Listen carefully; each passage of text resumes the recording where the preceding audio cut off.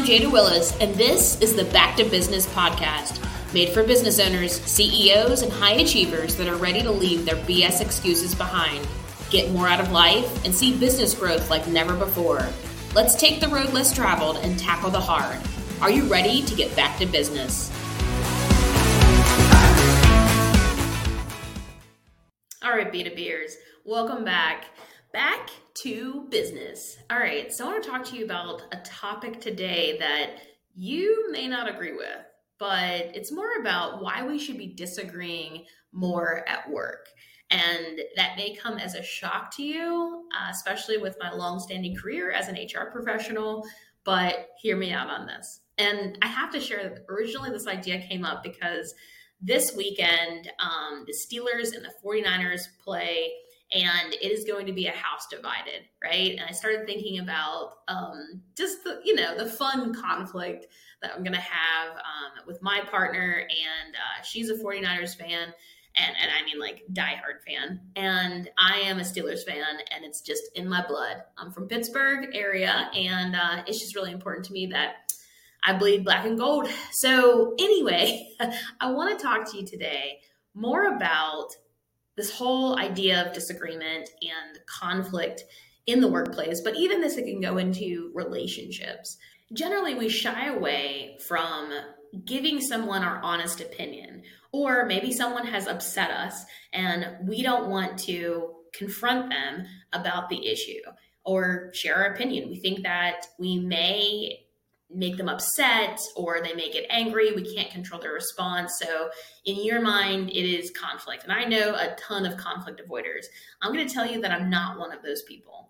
I actually said this to one of my bonus kids the other night. I was like, I eat difficult conversations for breakfast. I eat hard conversations for breakfast. And what I really mean by that is the fact that it doesn't mean that I enjoy the conflict by any means, but what I do enjoy is active, transparent communication. What I do enjoy is strengthening my relationships and being able to be with myself and my own integrity. But I actually think that if I'm willing to share maybe a difficult message in the appropriate way, then I really think the other person, even they have to control their own reaction, but they're going to at least trust me more or know that I'm going to communicate with them in an appropriate way, but I'm also going to be honest and have honest, candid conversations. So and then there's so many opportunities to have conflict in life every day. So whether it be a coworker or, a spouse or anyone else, like there's just going to be an opportunity to have difficult conversations. But I also choose the timing and I also pick my battles, right? And so it doesn't mean that everything I don't like, I share my opposing opinion. And I think that, and I'm not going to get on the soapbox, but I think that as a culture, we have gotten to a place where, we don't like it when someone disagrees with us. And there's so much benefit in having another person disagree, and that there are disagreements. And I want to share this particularly about the workplace and how I'm not saying HR should say, hey, we're going to get like a mosh pit or a ring and you're like going to go at it. We're going to put 2 employees out there and be like, go. No, that's not the way to do it by any means. But I do think that there's a healthy way to manage team and employee conflict. And I also was inspired by this article. Now, this article is in 2018. A lot has happened since 2018, but it's on the Harvard Business Review, and it's why we should disagree more at work. And the author uses an example actually of himself, and I know that we all can relate to this because I hate to admit, but I've done it myself as well. But this is early on in his career where he actually deemed one of his coworkers, or I think it was a client, one of the clients they worked with, as difficult. Now, listen, we've all worked with some difficult people on a variety of settings, a variety of ways. And this person in particular was difficult and challenging. He really didn't understand this person. But every time he would get an email from this client, he would actually forward it to a coworker and complain. Well, one day, he actually accidentally sent this email right back to the client. And he was like, this is it. I'm about to get fired. And Holy bones. So I'm pretty sure he said that. So he immediately went to his boss and said, hey, this is what happened. Here are the emails. I'm so sorry. This is what I've done. And the boss responded, instead of firing him or launching some sort of investigation, the boss said, you know what? This person's 34 blocks away. I want you to go and apologize and to face this, to confront it. And he was like, wait a second, what? Maybe I should just quit. No, it actually took more. It was an easier path to just be like, hey, just fire me. It was much harder to face the wrong thing, face the thing that you've done that's wrong, and have that confrontation and have that difficult, challenging type of dialogue. So what he did was actually go down, apologize, and start talking through. But what it did do is open up a door of trying to understand that other person's perspective. Similarly, a long time ago, I used to think, so if you've ever taken the DISC profile, so I'm a high DI, if you don't know what that is, I'm very dominant in social. I'm sure you can definitely pick up on that. But the complete opposite of me are really the S's and the C's, and C's in particular. They're slow moving, and this isn't a bad thing. Methodical, I am not. So the C's are very thoughtful, analytical, need tons of information before making a decision. And I mean, they would drive me crazy. But as I've gotten older and as I have experienced more of business and life and all that good stuff, I have realized that my C counterparts are really the yin to my yang. And honestly, I typically surround myself with like high DCs. That means pretty dominant individuals. So that means that they're comfortable with disagreement, but they're also very focused on the details, very focused. And I realized that I didn't understand who they were, why they made certain decisions, why did they respond so slowly, why couldn't they just make an immediate decision? But I had to really truly see what was on the other side of that. What do they bring to the table? And sometimes that's what you have to do whenever there also are disagreements, and helping each person, whether it's two people on two sides of the table, understand the other side's perspective and how can that message, that issue be perceived in that way. And I had a lot of conflict with my C counterpart because I didn't understand them, but I didn't also give enough credit to the other side of the value. What the beautiful part is whenever we can come together and we can form this awesome team, even though I'm moving so fast and, I'm having these innovative ideas and too many of them typically. And then also I have my C, I have my other counterpart saying, hey, let's think through this. And how much data have we collected? And it's really helped to hone in on my skills. Now, if you do want to, not cultivate more disagreement at work, but let's just say, let's handle it. Let's handle the disagreement in the workplace. Then we have to think through some of the benefits.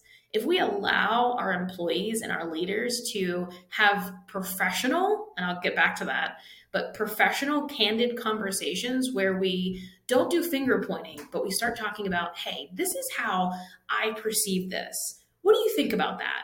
Maybe that likely wasn't your intention. However, this is how the message impacted me. This is how your lack of response impacted me. This is how I perceive that and what I think about that. And honestly, be okay with that, the fact that communication is happening, then you're going to realize that more trust and more communication will occur. You'll also realize that people will work together more if they feel like they can not have to walk on eggshells, if they don't have to think or be so guarded in their interactions, then more teamwork will happen and reduce the fact that we have these silos. So, I mean, so many benefits can come out of just that situation in that particular point. But you're also going to see that every part of your business will flourish because people will feel that they have more autonomy to use their skill set, use their voice. But again, there has to be that professionalism and there have to be those parameters around how do you articulate a certain opinion. At Verizon, we called it constructive dissent. And it was a positive thing that you're disagreeing in a professional way, but it's ultimately to move the mission forward. It's to move the team forward. It's about your intent and how you're approaching that disagreement. So, and just again, some of the other benefits that come from disagreements is really innovation. I want someone to pick apart my idea.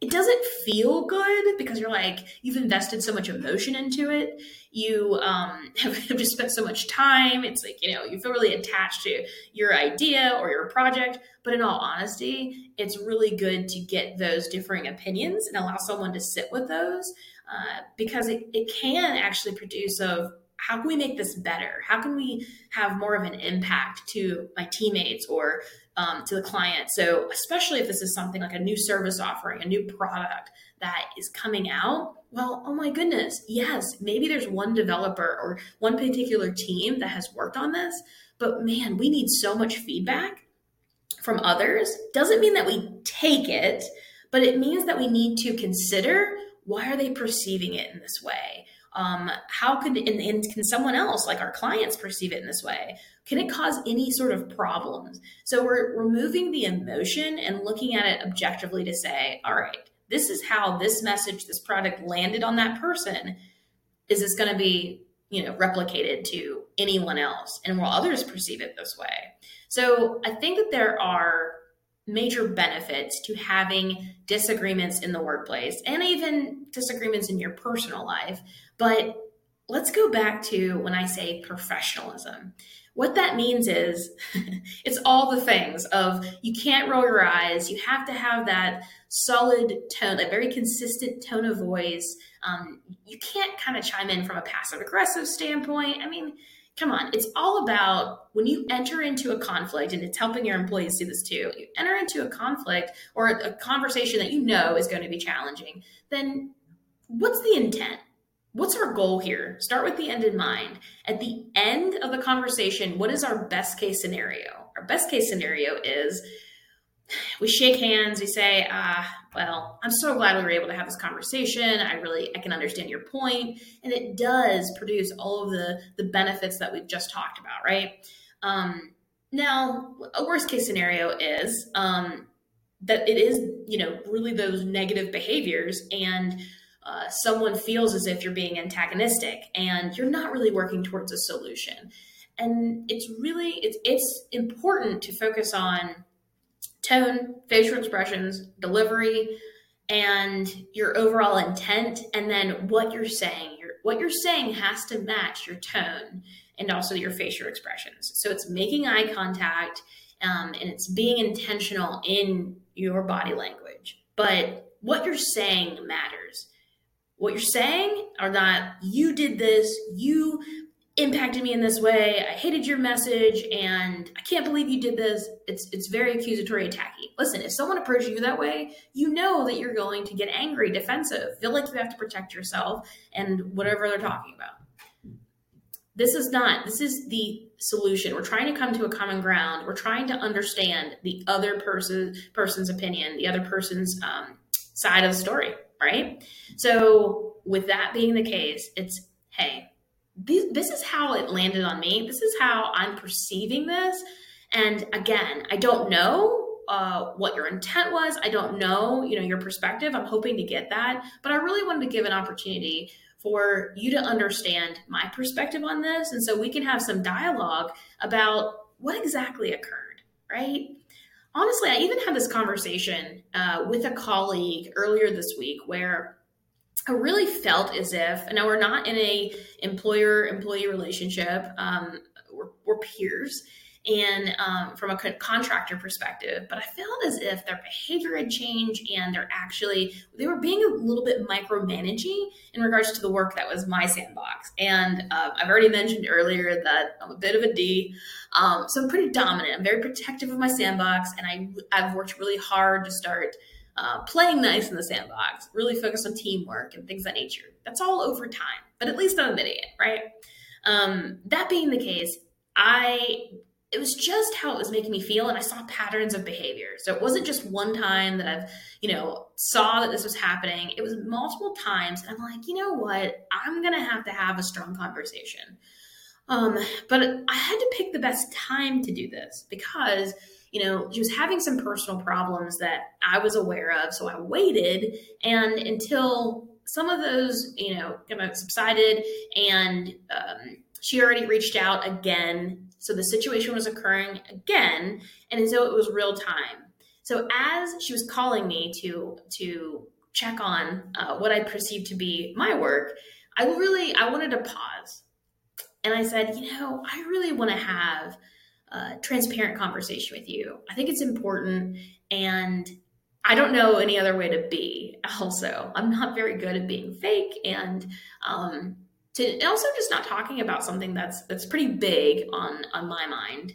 But I want to make sure that you have the time to really just hear me out and hopefully we can talk through some things. So I got her buy-in and I also gave her a heads up that this is going to be a transparent conversation.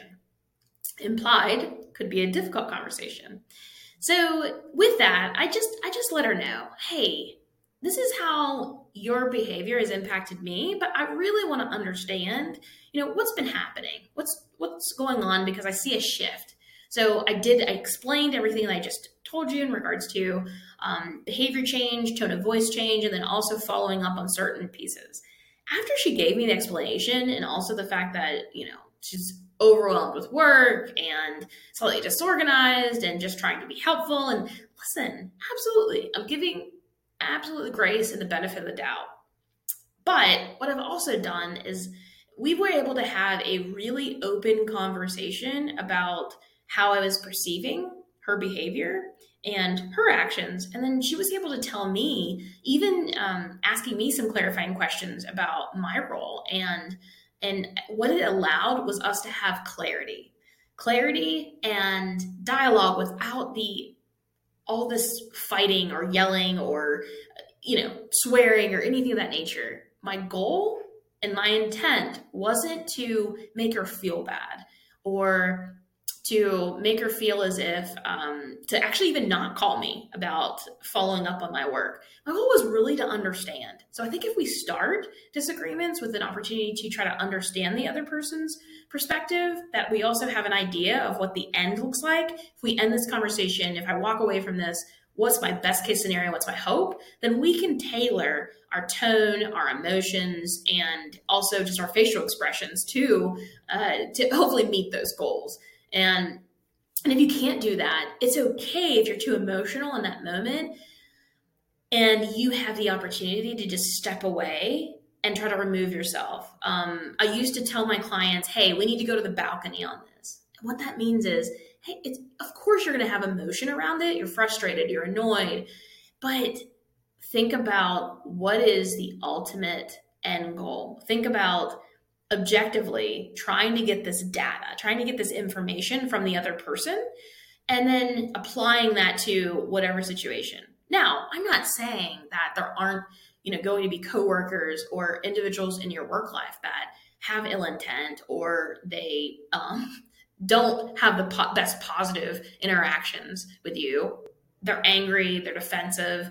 I will tell you this, and this is one of my secrets in being an HR professional. Anytime that an employee walked in and they were angry or, just really had just like so much emotion, instead of matching that emotion, guess what I did?